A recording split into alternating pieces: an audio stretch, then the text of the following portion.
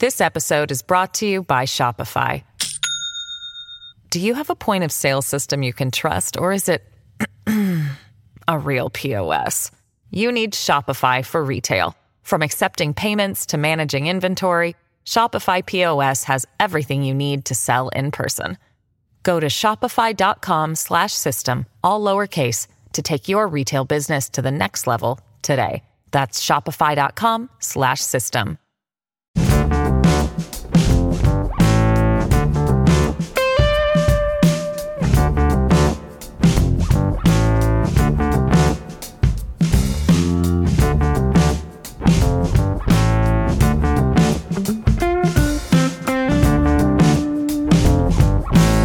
And now, The Good Fight with Yascha Mounk.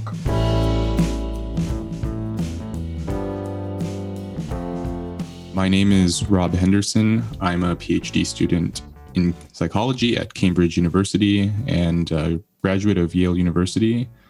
But before I entered higher education, my life was a lot different.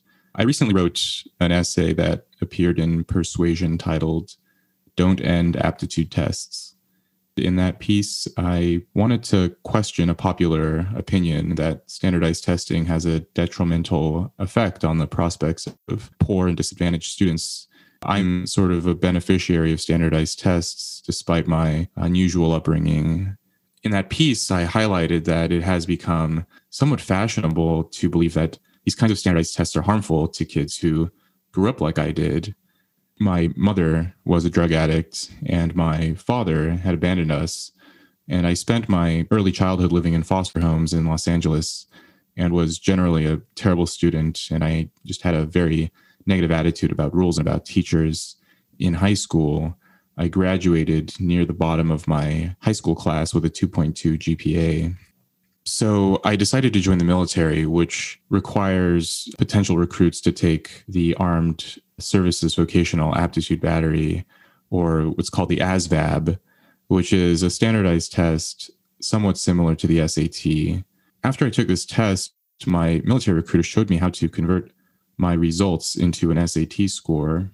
I was surprised to discover that my score was the same as my friend who had always gotten straight A's and who was heading for college.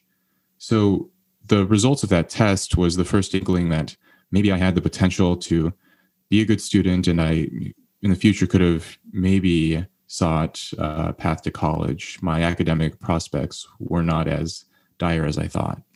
So, for example, in May of 2020, the University of California system, including UCLA and Berkeley, permanently eliminated the SAT and ACT requirements for college admissions. Later in December, the New York Times editorial board highlighted inequality when recommending that New York City's elite high schools should eliminate their admissions exams.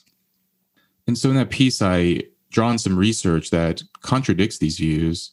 So for instance, gifted programs for children typically rely on subjective recommendations from teachers and from parents for which kids receive that gifted label and can take those gifted courses. But a 2016 study found that when schools administered an IQ test to all of their students, the number of poor and minority students identified as gifted increased. So this test revealed these sort of gifted qualities in these students that adults had previously overlooked. In a similar vein, a British study found that when teachers evaluated two equally capable students as measured by a standardized test, the teachers rated the poorer student as less capable and the richer student as more capable. So again, these students scored exactly the same, but the teachers were biased by perceptions of wealth. And so I think these studies, along with my own personal experience, indicate that there's something missing in these discussions about standardized tests. There are kids who grew up the way I did, in chaos, in disorderly environments, that get bad grades, that mask their underlying potential. And this is a kind of potential that a standardized test could reveal. Now, most kids who grew up the way I did, they don't take the SAT or the ASVAB, the military test, or any other kind of standardized test. I make the argument more kids should. And I think it would help if these tests were free and if they were compulsory. I don't believe it's a barrier. I think it's more of a gateway. Rob Henderson's piece called Don't End Aptitude Tests was published by Persuasion. To learn more about the community we're building at Persuasion and to get similar articles directly into your inbox, head to www.persuasion.community. Well, today it's a real pleasure to have Tyler Cowen on the podcast. Tyler is a professor of economics at George Mason University. He leads the blog with Alex Tabarrok called Marginal Revolution, which is really excellent. And he's also a columnist at Bloomberg. Tyler is a really wide-ranging thinker, and our conversation reflected that. We talked about everything from the nature and the definition of populism to the failings of so many political institutions during the COVID-19 pandemic, to why Tyler believes that the core thesis of Thomas Piketty has recently been disproven and what that means about what we should think about the economy, to most importantly, his advice on how to choose an excellent restaurant. There's a lot in this conversation. I learned a lot from it. I'm sure you will too. Tyler Cowen, welcome to the podcast. Yasha, thank you for having me on. So the thing that I've really been obsessed with for the last months, and that I'm sure you're going to have a different perspective on, is what the pandemic has told us about the state of our political institutions and the state of our economic institutions. So why don't we start at that level of generality? I mean, what have we changed your mind about what's working and what's not working at the sort of broadest levels in our society in light of the experience we've had over the last, at this point, 14 or so months? Well, for now, let's focus on the United States. Our early response, especially in that first 2 months, was essentially non-existent, and that was a disastrous set of decisions. It was from the Trump administration, but to be entirely fair, Democratic governors did the same thing. There were Democratic Party rallies up until some date in March where everyone showed up and they, all screamed out loud. So it is ultimately a failing of American society. Voters did not rebel against that decision at the time. So one lesson is that the failures of our public sector are in some ways mirroring the failures of our private sector. And I don't think either side quite wants to admit that because it runs counter to both of the major narratives, kind of the anti-market narrative, then there's the anti-government narrative. Or for instance, if you take the libertarian critique of the FDA, which I very much agree with, I think one has to notice also, look, voters have not rebelled against various FDA decisions, or the public health experts who are not working for the FDA often will endorse what the FDA is saying, and they are private sector individuals. So again, in this sense, the ultimate problem is cultural, and the failings of our government are reflecting broader failings with the country. And I think you'll find that in many other countries as well. So let's start with the failings of these state institutions. I mean, I increasingly worry that this should really change our Bayesian model of how we're going to be able to deal with other crises, because our complete inability of political institutions in the United States, but also at the international level, also at the European Union level, also at the national European level, it has just been astonishing to me. And it seems to me like we at this point have a state machinery which is pretty good at business as usual, with obvious problems and so on that you can point out, but it's functional at business as usual. But the institutions don't seem capable of understanding when a situation has changed, when perhaps, for example, a once-in-a-century pandemic might justify things like human challenge trials. There's no way of even starting to think seriously about making those kinds of adjustments. And that failure seems to be reflected, as you're saying, at the level of what people can actually imagine, what people can actually demand. So, what do we make of that? Is that something we should just get used to? And has that just told us the limitations of our institutions that will persist indefinitely? Or do you think there is some way of hoping to change that? I think I'm less shocked than you have been. Maybe I'm more of a cynic about government in the first place. But part of the picture, of course, again, especially for the US, is that on the vaccines front, we put in one of the best performances in all of human history in terms of the science and eventually, after a bad start, the mobilization. So we do need this bigger picture. where, again, sticking with America, our government was incredibly good at one thing, and it needed to be something that the U.S. culturally is good at, which is like a kind of mass mobilization of getting stuff out to people, good at science, good at taking in immigrants and mobilizing their talents. So it's one of the greater events of human history, in my opinion. So we somehow need this bigger meta picture that takes all that into account. In some ways, it reminds me of World War II, where the United States, toward the end, is doing remarkably well. But obviously, Pearl Harbor was a debacle, right? It's maybe a common pattern in American history that we close well and start off very poorly. And also the vaccines, it was something where you can hand out goodies to voters. And government, often for the worse, is good at that. In this case, obviously, it was for the better.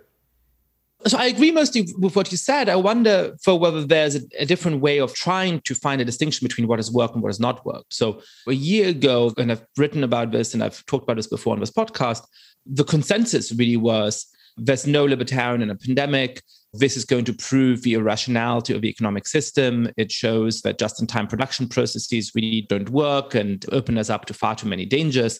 And the state will ride to the rescue. It's the state that's going to make sure that things keep running, that people can pay their rent and so on and so forth, and that we contain the pandemic. Now, I think on one level, the state has succeeded, which is the welfare state. I do think that it is thanks to the generosity of direct payments from the state that people have been able to pay their rent and have food on the table, and that actually poverty has gone down in 2020 amazingly. But in every other respect, the state has just been an astonishing failure. And it's the private economy that actually has made sure that there still were products in the supermarkets after a couple of weeks of shortages of toilet paper. There really weren't any production shortages in important ways. Suddenly, after a few months, masks were plentiful. Even for the beginning, they were sparse. We produced the necessary amount of hand sanitizer. For now, it turns out that hand sanitizer probably wasn't that important all along. And we're ending up with, as you're saying, this incredible, inspiring invention and production and distribution of vaccines. So is this a sign of a resilience of welfare state capitalism and a sign of the weakness of democracy?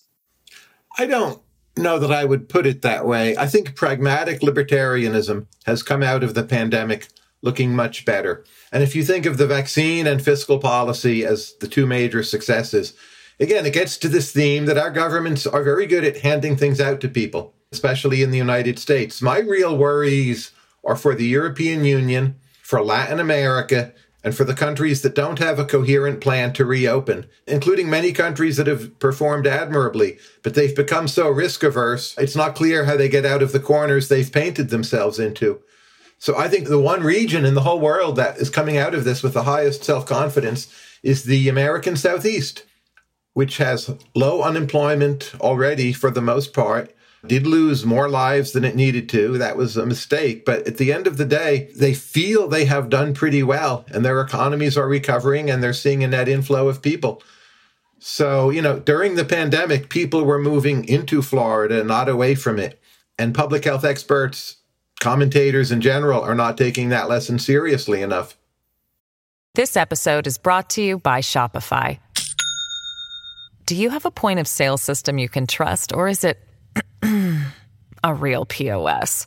You need Shopify for retail. From accepting payments to managing inventory, Shopify POS has everything you need to sell in person.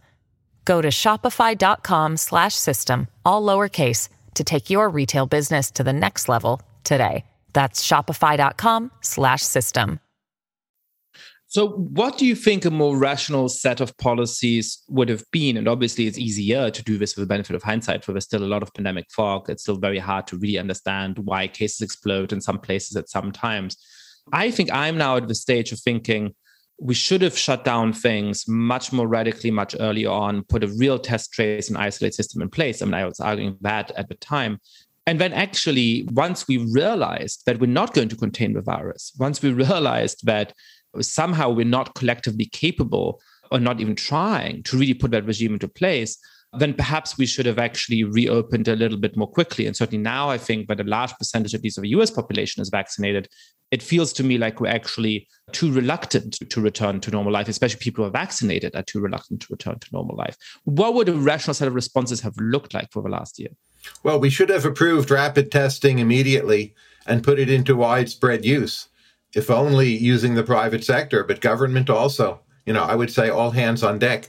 I'm not sure we should have locked down sooner than we did. There's lockdown fatigue, whether you agree with that fatigue or not. And if you lock everything down for 4 weeks and nothing is happening, people get frustrated with it. And then if you needed to lock down later, when there are more cases, the public won't support it. So I think we made a mistake by locking everything down at once. So you have parts of the country, such as West Virginia, which early on had very, very few cases. I even went there. Everyone was basically saying, why are they locking us down? This is destroying business. There's no gain here. And then when they actually had problems, they were relatively unwilling to lock down. So that would be another thing we didn't get right. But just in general, again, other than vaccines and fiscal policy, it's hard to think of areas where we did very well. The Fed did very well. That was a kind of fiscal policy, in fact. The NBA did spectacularly well, as did Amazon and Zoom. Those are businesses.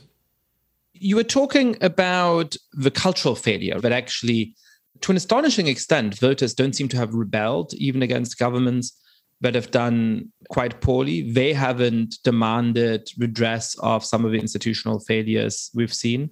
But again, for the European Union, where I have not been, to be fair, but I think we need to ask serious questions about a long-run dent in loyalties toward the European Union. I would say, I don't know. I suspect no one knows. But that seems to me a major issue in a way that it is not in U.S. politics.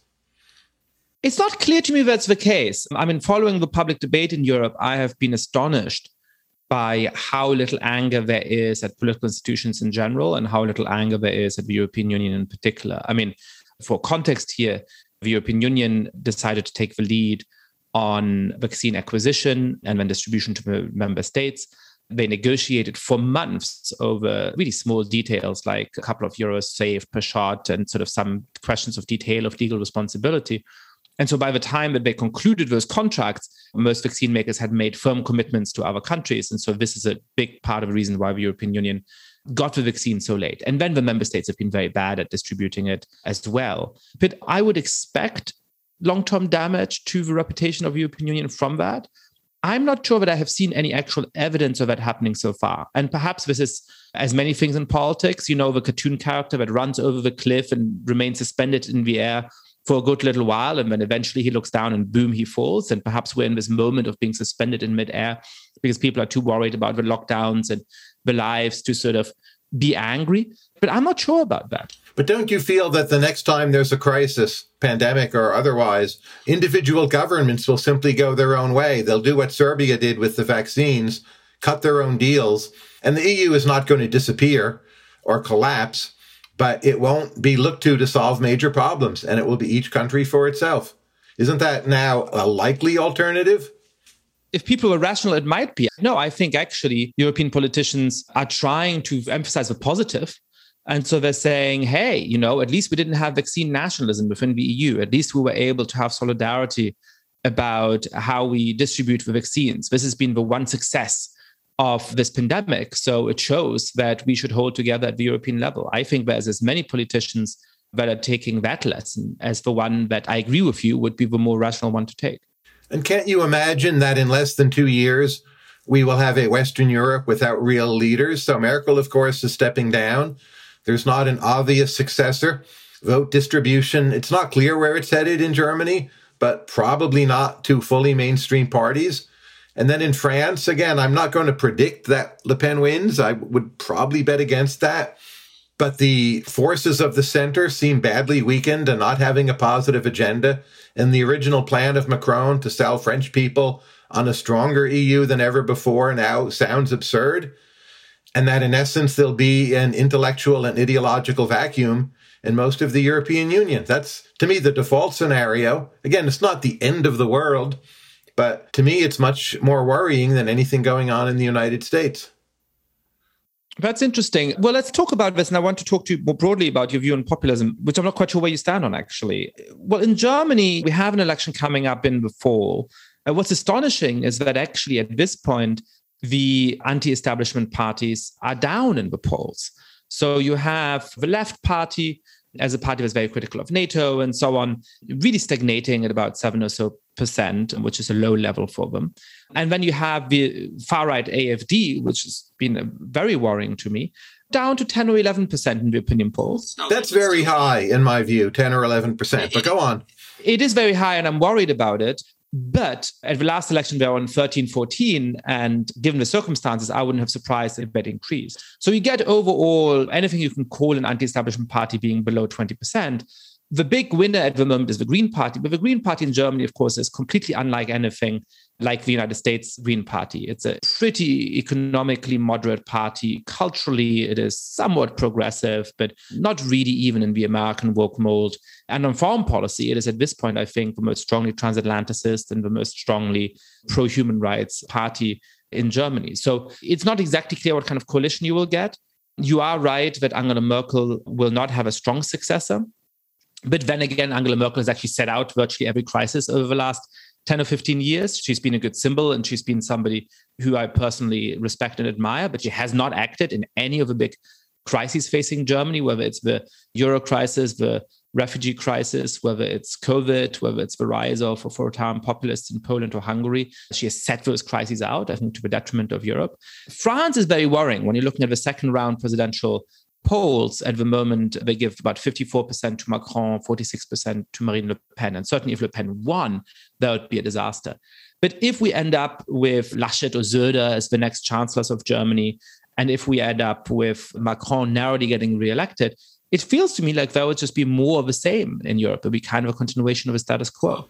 I think you have a resurgent Russia in military terms. I think you have a China that is up to no good, a Turkey that in military terms has been somewhat successful and is aggressive, and the status quo isn't good enough.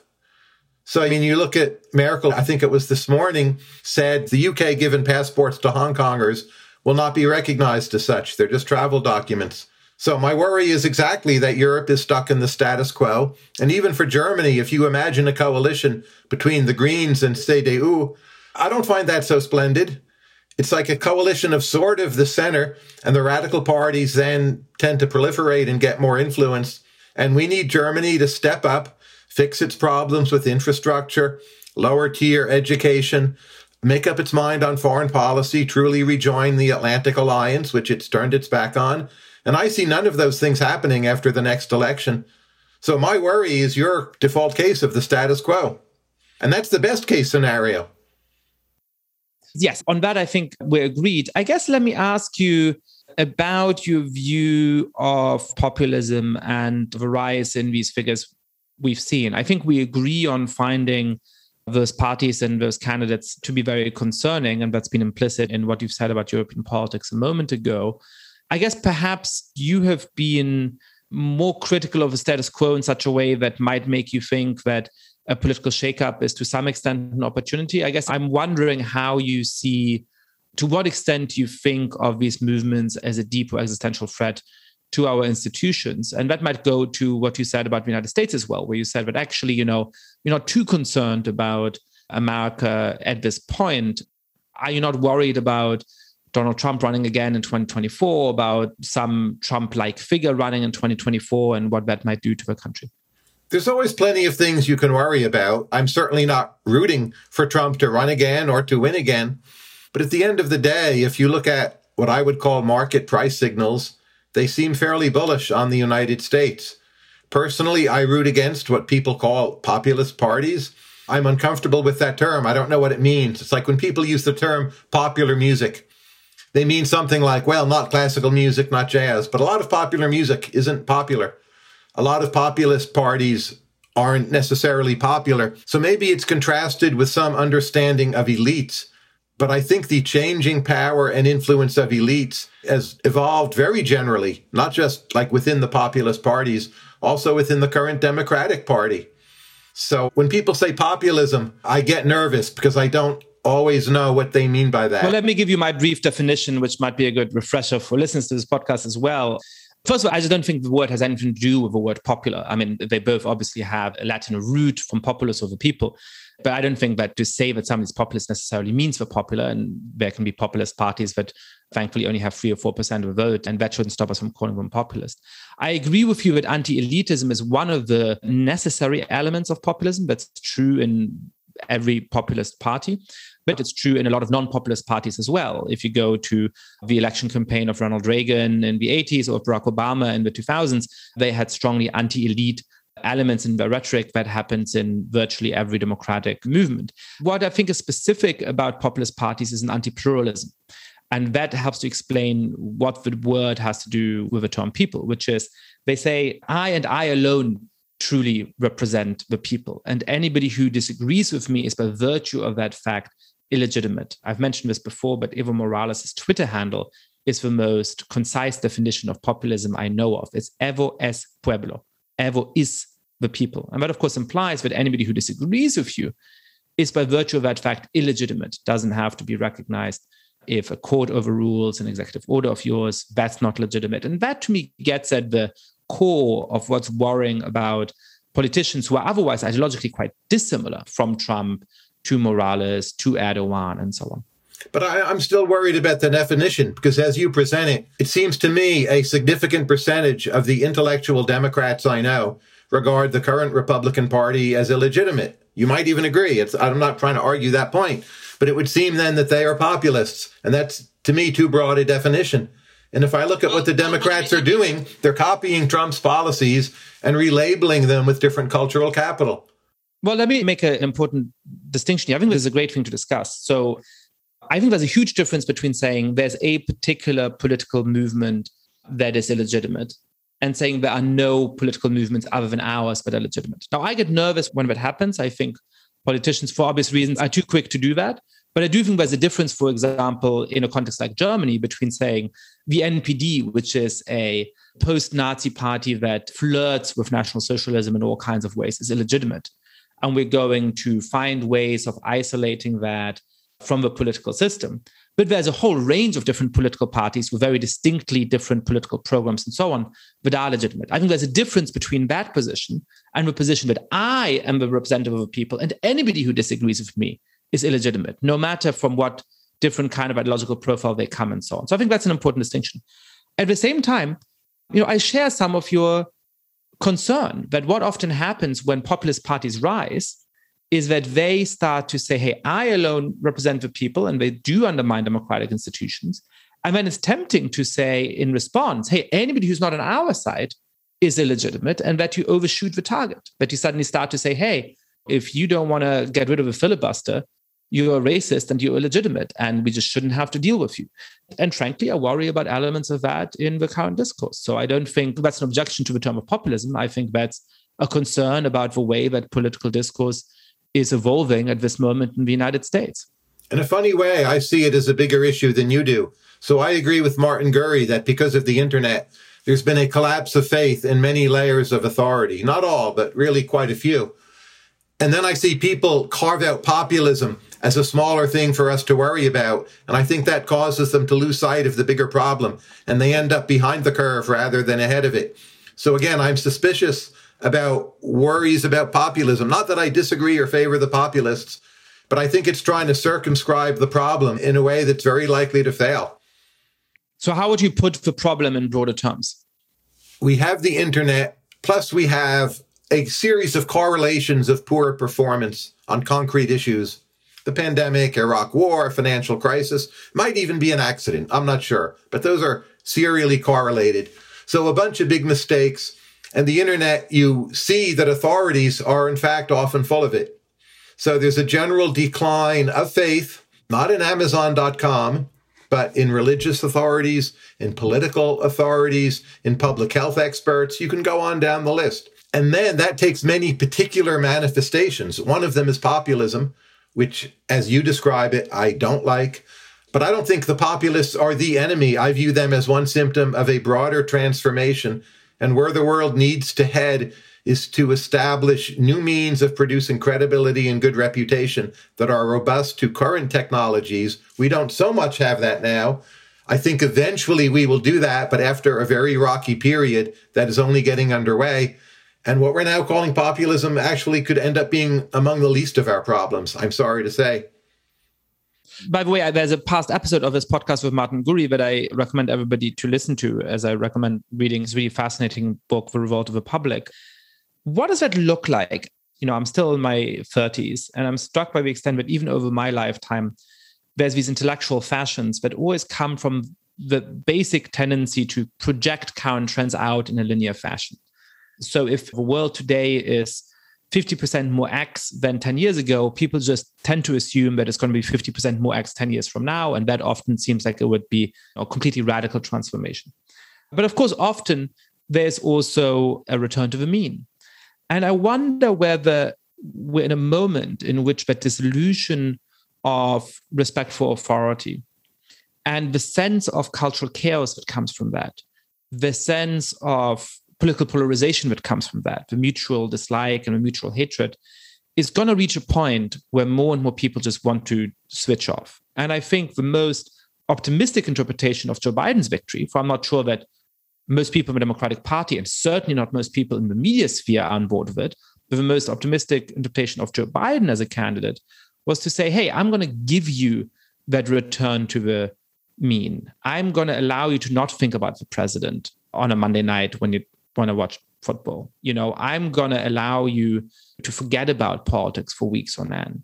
And I wonder whether that's perhaps a leading signal of similar developments in other areas, whether after a very, very political 2010s, we might get a somewhat apolitical 2020s when people say, look, you know what, leave us alone with all of this stuff. We just want to lead our life. And whether people might even find new forms of authority in their private lives. I mean, we go through periods of secularization, and we also go through periods, certainly in American history, of religious recommitment. And so perhaps it'll change what religion looks like. It'll change the kind of communities they find for themselves. But there may be a rebirth of that. So how unlikely do you think that is, or what would it look like if we get to something like that? Well, there's at least two issues in there. One is politics and Joe Biden. It seems to me that trend is working because Biden can send people a lot of money for free. And that requires that interest rates stay very low. I have no prediction here, but I simply wouldn't count on interest rates always being that low. And if interest rates go up and we have to make hard choices on the budget, matters will be sharply polarized once again, because current plans, even money we've already spent, is not really sustainable with higher interest rates. The second question about the nature of authority, I'm not aware of any country today, or any normal country, let me say, where religion has made a significant comeback. You could say, well, in communist China, because it was banned, I understand those exceptions. But so countries on a normal Western developmental path, I don't see religion making comebacks. So I know there was the Great Awakening. What about a place like Brazil, for example, which I still tend to think of in the back of my mind as sort of 95% Catholic?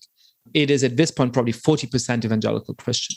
And highly New Age as well. I think they're becoming a strange version of paganism, which in some ways they were to begin with. And if Brazil simply becomes wealthy and not that violent, which I wouldn't bet on, but I think there you'll see general secularization. So Brazil might stay chaotic and have a resurgence of religion in that manner. But do you see religion coming back in Denmark, in southern England? I don't see religion coming back in Denmark or in southern England, but I'm also struck by the extent to which both different belief systems take the place of that, and to which I don't actually think that those societies are less bound by moral authority than they were a few decades ago. So let me explain both of those points. So one of the most striking things in Europe is that one of the most secular countries is France. And one of the countries that most believes in astrology is also France. So I think humans have a need for some form of belief in higher forces somehow guiding their lives. And I think there will always be something to take the place of that for most human beings. Not all human beings, but most human beings. And if you secularize deeply, then astrology suddenly becomes more appealing, right? I think more broadly, what I'm struck by is that, I grew up in a very, very secular Europe. But it was a Europe still bound quite deeply by moral commitments and by moral absolutes. Those did not take a religious form. They did not tell you sort of how many people you could sleep with or who you could sleep with. There's some important areas of personal life in which that binding morality is a lot less restrictive, and I think that's a good thing.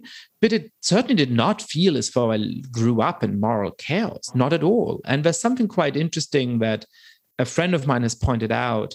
We go to the same sort of conference that tries to get liberals and conservatives to talk to each other. It was kind of an anti-Trump coalition.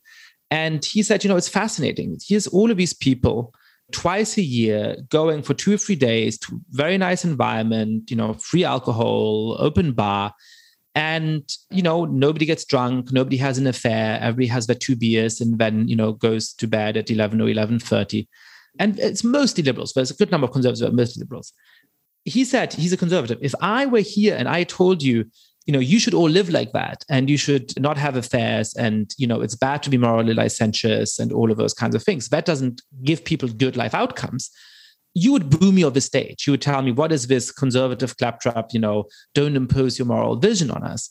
But that's how those liberal, well-to-do people actually lead their lives. And he added, if you go to AIPAC, actually everybody is drunk and hitting on each other, and it's kind of a horrible scene. I haven't been to AIPAC, so I know that's true, but it's a funny observation. The point for being, I don't see the dissolution of moral authority, at least in well-to-do Europe and America. I think among people who are not economically successful, among people who struggle financially, among people who on the sort of rougher edges of post-industrial capitalism, that may be quite different. And that's an important topic. But at the level of sort of what society actually is like for a lot of people, I don't see that. I would put it this way. As religion is declining, I think there will be a very rapid marketing of internet-based religious substitutes. And we see that already. I mean, you could say crypto is one of them, but there's many, many of them, including like left-wing politics. I'm probably more optimistic about that process than most intellectuals are. But I would just say the people who are worried about how things are now, or they're critics of Facebook or whatever, they're not going to be very happy about what that looks like. And I think the tendency of that super rapid and highly decentralized competitive process will be to make us, on average, much weirder, more creative perhaps, but weirder, not more polarized. Just a lot more shouting at each other and believing weird things. So that to me is the future, and less faith in authority, because it will be a whole bunch of very different views, and indeed already is. So what do you think people will find moral meaning in that kind of world? Is it just sort of 20 different things from crypto to sort of politics as hobbyism, where the kind of deep moral religious commitment they have is their love of a particular political cause, to all kinds of weird things? Do you think there'll be no sort of common social standards? You say 20, but I would say 20,000. I mean, I'm really rooting for the birders, right? People who go outside and watch birds. They're like a tremendous group of people. And they're now much better organized, better informed. Like I say, bring on the birders. I don't know in relative terms who wins out. I think there's a common core in the sense that we still have a median voter. Again, it's striking to me the Biden administration is copying the policies of Trump, including on immigration, on Afghanistan. Each party sends $2 million to voters, etc. So that to me, plus seeing market prices, asset prices are fine, I'm really not that pessimistic. But I think it will disturb intellectuals and observers how weird and lacking in trust this all is, and how little they will be respected, other than having like some little super mini religion clustered around them, which they'll think is great. That's fascinating. Let me go back to something we're talking about in the context of the pandemic, which was one of the striking things of the last year is the sort of lack of collective spirit, a lack of a sense of, hey, this is a once-in-a-century crisis. Let's, as a society, rise to the occasion. There's an odd complacency where, as you were saying, the government institutions are failing, but people aren't even particularly demanding that the government institutions fix those things. That both makes me nervous about our ability to deal with problems like climate change and so on. But it also seems to speak to the topic of your book, which you published a few years ago, about the sort of complacent class and the way in which Americans and perhaps people across the West have become unadventurous, unable to imagine a different future, both at the individual and the collective level. Tell us a little bit about the thesis of that book and how you feel the pandemic has confirmed or perhaps changed your thinking on this. at least prior to the pandemic. It's a book about pre-pandemic America, to be clear. But there's been a decline in entrepreneurship, decline in innovation, decline in the rate of innovation, to be more clear, decline in people moving across the country, people bring up their children in highly paranoid ways, just general risk aversion was going up quite strongly. I now think there's a decent chance that rhythm has been broken. We will see. But here's the contrary case I would make. So I agree with everything you said, and I've argued and written it myself, as you just noticed. But let's try on the contrary case and see how that sounds. Maybe people today are more complacent about emergencies because at some implicit level, they see there's more division of labor and they think someone will come along and save the day. And during the pandemic, what did we see? In fact, Pfizer, Moderna, BioNTech came along and saved the day. Operation Warp Speed. So in a funny way, the complacency was a bit validated. And I'm not saying we can count on that for every problem. But even with climate change, it seems technologies have progressed more rapidly than we might have thought. We're all shocked at how valuable a company Tesla has become. That seems now pretty stable. Electric cars are on their way. Solar power, 10 to 15% cheaper every year. So in a world with all this division of labor, maybe complacency is a bit underrated, just to argue against myself for a moment. So you think actually what people did was they said, in the end, something will come and rescue us. And boom, in the end, the vaccines came to rescue most of us. For, of course, the death toll from the pandemic has been terrible. And so what would the point of getting outraged and so on have been? I'm not sure I think that. I'm just saying when you've written a book and said an argument so many times, you should try doing some discussions, interviews where you say the opposite thing and see how it sounds or how people react to it. So that's me trying on the contrarian position to my own published view. I'm not sure what I think right now.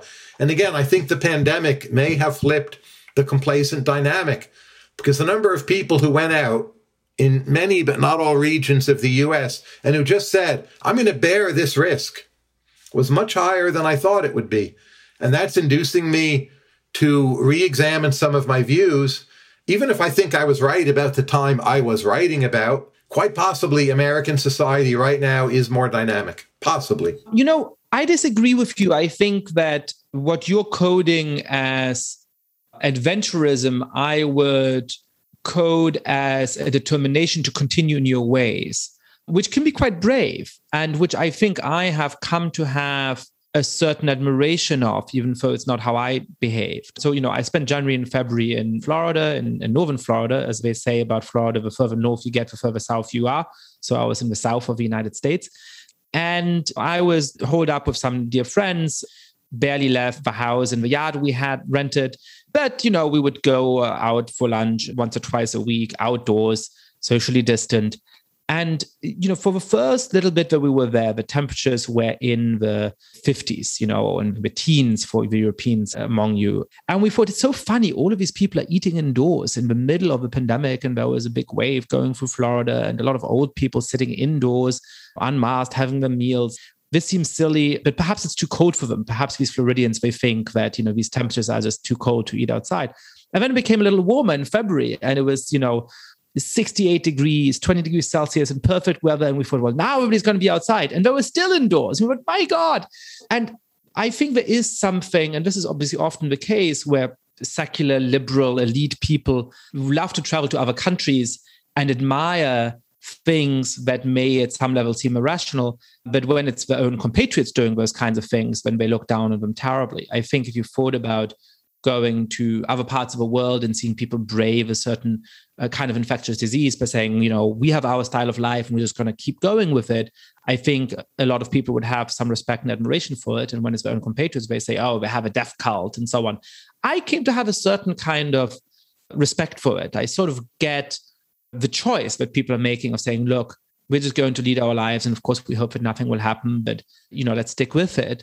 But it doesn't strike me as a willingness to innovate or a willingness to change or a willingness to embrace the future. I think it's in some ways a more European than American attitude, saying, look, we have our style of life, we have our way of life, and, you know, come political changes, come viruses, come pandemics, we're going to keep going with it. And perhaps complacent was the wrong term all along, you dislike my term populism, so I'm going to challenge your term complacency.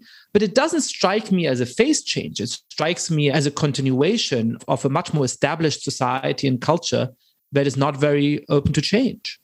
Well, I think that's a very good point. I might put it this way, that perhaps the notions of both risk-taking and complacency are more Hegelian than we would have thought. And they're both reconciliations of opposing tendencies, and they need to be understood as such. If you look cross-sectionally in the United States, where did people take a lot of risk? It's clear what regions it was in. It often seems to be correlated with right-wing politics, support for Trump, frontier mentality.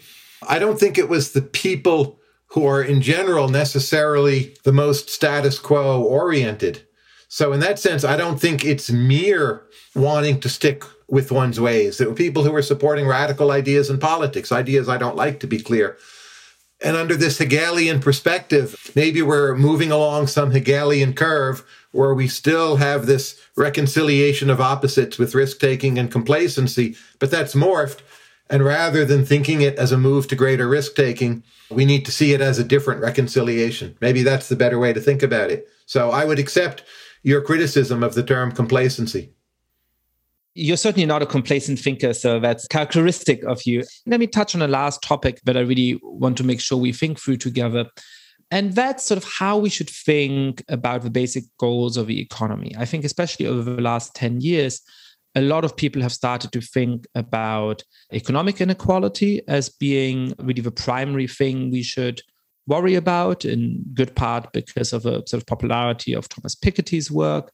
And then in the last few years, that has taken on a particularly racial lens. So we should really worry about equity and the sort of different economic standing of various demographic subgroups in the United States and in other countries. Your work has emphasized instead the moral imperative of economic growth and the value of overall GDP as a metric for how we're doing. Why are you not as worried about economic inequality as many other economists are? And why are you more sanguine about GDP as the right kind of goal and metric for how we're doing? Well, I don't think how we measure GDP now is the right metric.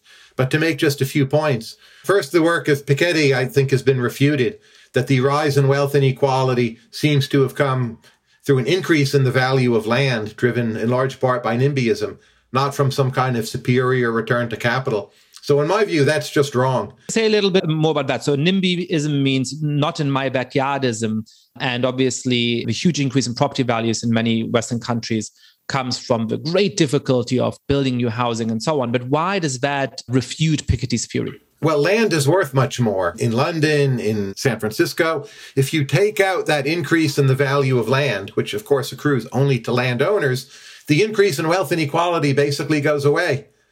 And Matt Ronley showed that numerically. And there's never been an effective response. So I say Piketty's wrong. And what's the wider implication of that? So, I mean, part of the idea of Piketty's work, as I take it, was to say that the natural tendency of capitalism is towards greater and greater inequality and to need either these sort of destructive wars and so on, which reduced inequality in the 20th century, or very radical political action in order to stop the rich from getting richer and the poor from stagnating or getting poorer. And what you're saying is, no, actually, what you need to fix is NIMBYism and the sort of very artificial increase in the price of land. And that would be enough to make sure that economic gains are more fairly distributed. Is that roughly the argument? I don't want to use the word fairly. I'm not sure what's fair. I'm just saying the observed increase in wealth inequality in these nations goes away when you abstract from land. So capital is not the problem. Let's deregulate building. I'm not saying the result of all that is necessarily fair. That's a tougher question. But I would just say what I'm interested in is poverty, not inequality. So if Apple as a company earns much, much more money by selling iPhones around the world, I mean, income inequality is going to go up by a lot. In a globalized system, that's actually inevitable. I think that's a good thing, not a bad thing. So inequality is not the problem. Poverty is the problem. We need to attack poverty. I'm all for better anti-poverty policies. If you frame it as inequality, you will not understand the real issue. And it's not economists doing it as economists. It's economists doing it as what I call a kind of third-rate moral philosophy. So I think poverty reduction is incredibly important. And I've spoken on this podcast before about, I think really the deeply immoral stance of saying, hey, we shouldn't have any more economic growth around the world, or the empirical lunacy of thinking that you can somehow get people in the vast parts of the world that still are a lot poorer than the West to a decent moral standard simply by somehow redistributing what we have at the moment. We clearly need a lot of economic growth in those parts of the world in order to make sure that people can lead self-determined lives with good access to education and water and electricity and transport and all those other things. But why in a society like the United States, people will say, do we need that much more economic growth? Why is it that we should care whether our descendants 100 years from now will have roughly the GDP that the United States now has, or whether it might have 2 or 5 or 10 times as much, especially since when you look at the average metrics of happiness in the United States over the last 50 or so years, they don't seem to have actually gone up over time. So aren't we in a rat race where we keep trying to improve our GDP and it doesn't actually do very much for us? That's the sort of objection. How do you respond to that? If you look at the cross-section, wealthier people are much happier than poorer people in the United States. But look, we still have major social problems. Just think about trying to get all the lead out of drinking water and out of our infrastructure more generally. It's a very expensive venture.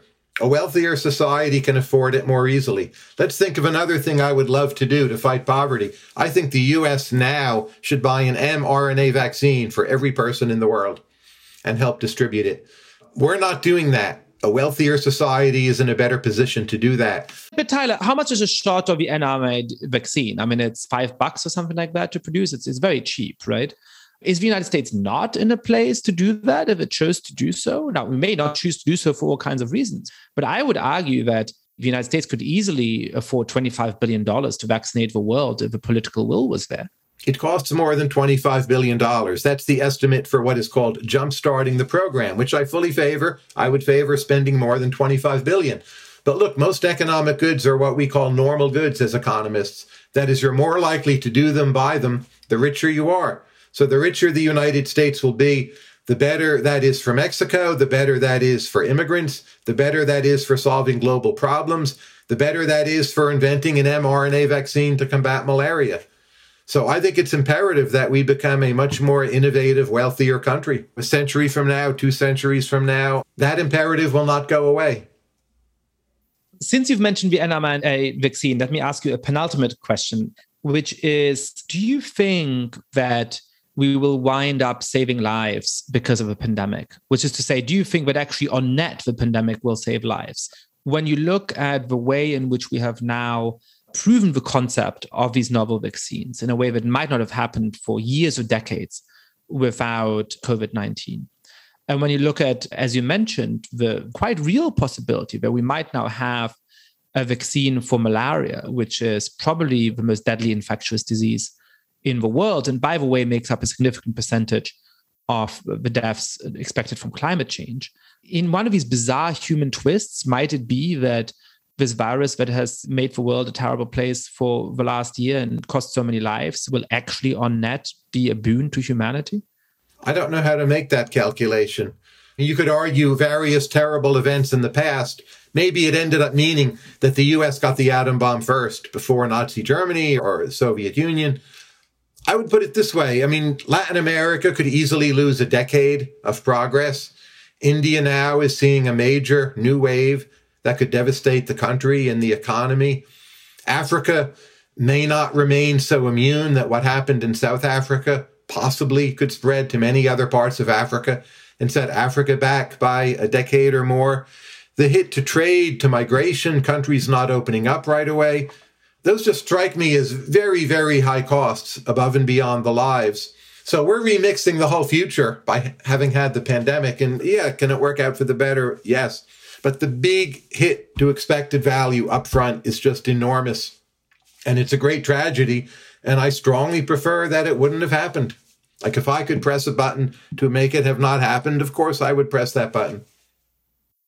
You're a contrarian thinker. I feel like I just tried to out-contrary you and I lost. I think you make a very plausible case on that. I guess the way to put it is that all through human history, the most terrible and tragic events but we certainly wouldn't choose for them to have happened if we could somehow undo them, also had some significant, surprising positive outcomes. And at this point, since we have failed to contain the pandemic, the best we can hope to do is to try to ensure that we maximize on those positives, for example, by getting what we can out of the mRNA vaccines, making sure that there is the research funding to maximize the possibility that we get the malaria vaccine out of it and that we're able to distribute it, because that certainly would be a huge boon to humanity. You're a wide-ranging thinker with a wide-ranging set of interests. I want to close on an interest of yours that has given me a good number of hours of pleasure over the last weeks and months, which is your blog about good ethnic food in the Washington, D.C. area. Washington, for listeners outside the city, is a really bizarre city, which has a pretty good food scene, but it's really hard to find a good Chinese or Indian restaurant within the district itself. But it has a lot of great Asian and other ethnic food in the suburbs around D.C. And Tyler keeps an amazing blog chronicling his food adventures there. What are your recommendations for how people should choose restaurants and how they should find hidden gems that they may not be aware of? They should ask me and read my dining guide. But in most parts of America, the suburbs are doing better than cities for dining. Los Angeles is a big exception to that. Even in New York City, where I am right now, Queens is better than Manhattan. So I just ate at a wonderful Singaporean place at 165th and Amsterdam. Like, who gets up there? I mean, people live there, but most people stick around Midtown or Village or whatever.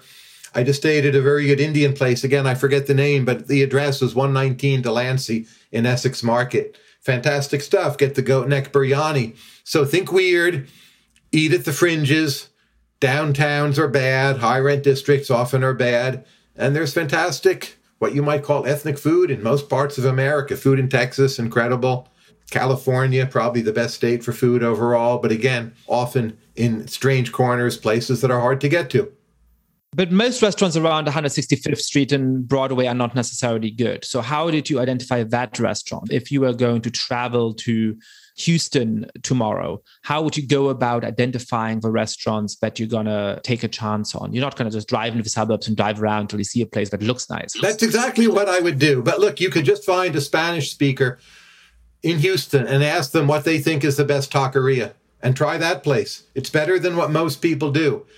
Internet reviews have become worse. They can be useful, but I wouldn't in general trust them. They lead you to the same old, same old. So take some chances. Get your body out there. Make believe there's no internet, right? Explore. I mean, certainly when I've traveled, I've just asked anybody I had a conversation with, where should I go? And you can tell not just by the recommendations, but by the enthusiasm for it, whether it's a good recommendation. Well, thank you, Tyler, for my delicious meals at U Noodles and other places around Washington, D.C. And thank you for this great conversation and for all the work you do. My pleasure. Look forward to seeing you next.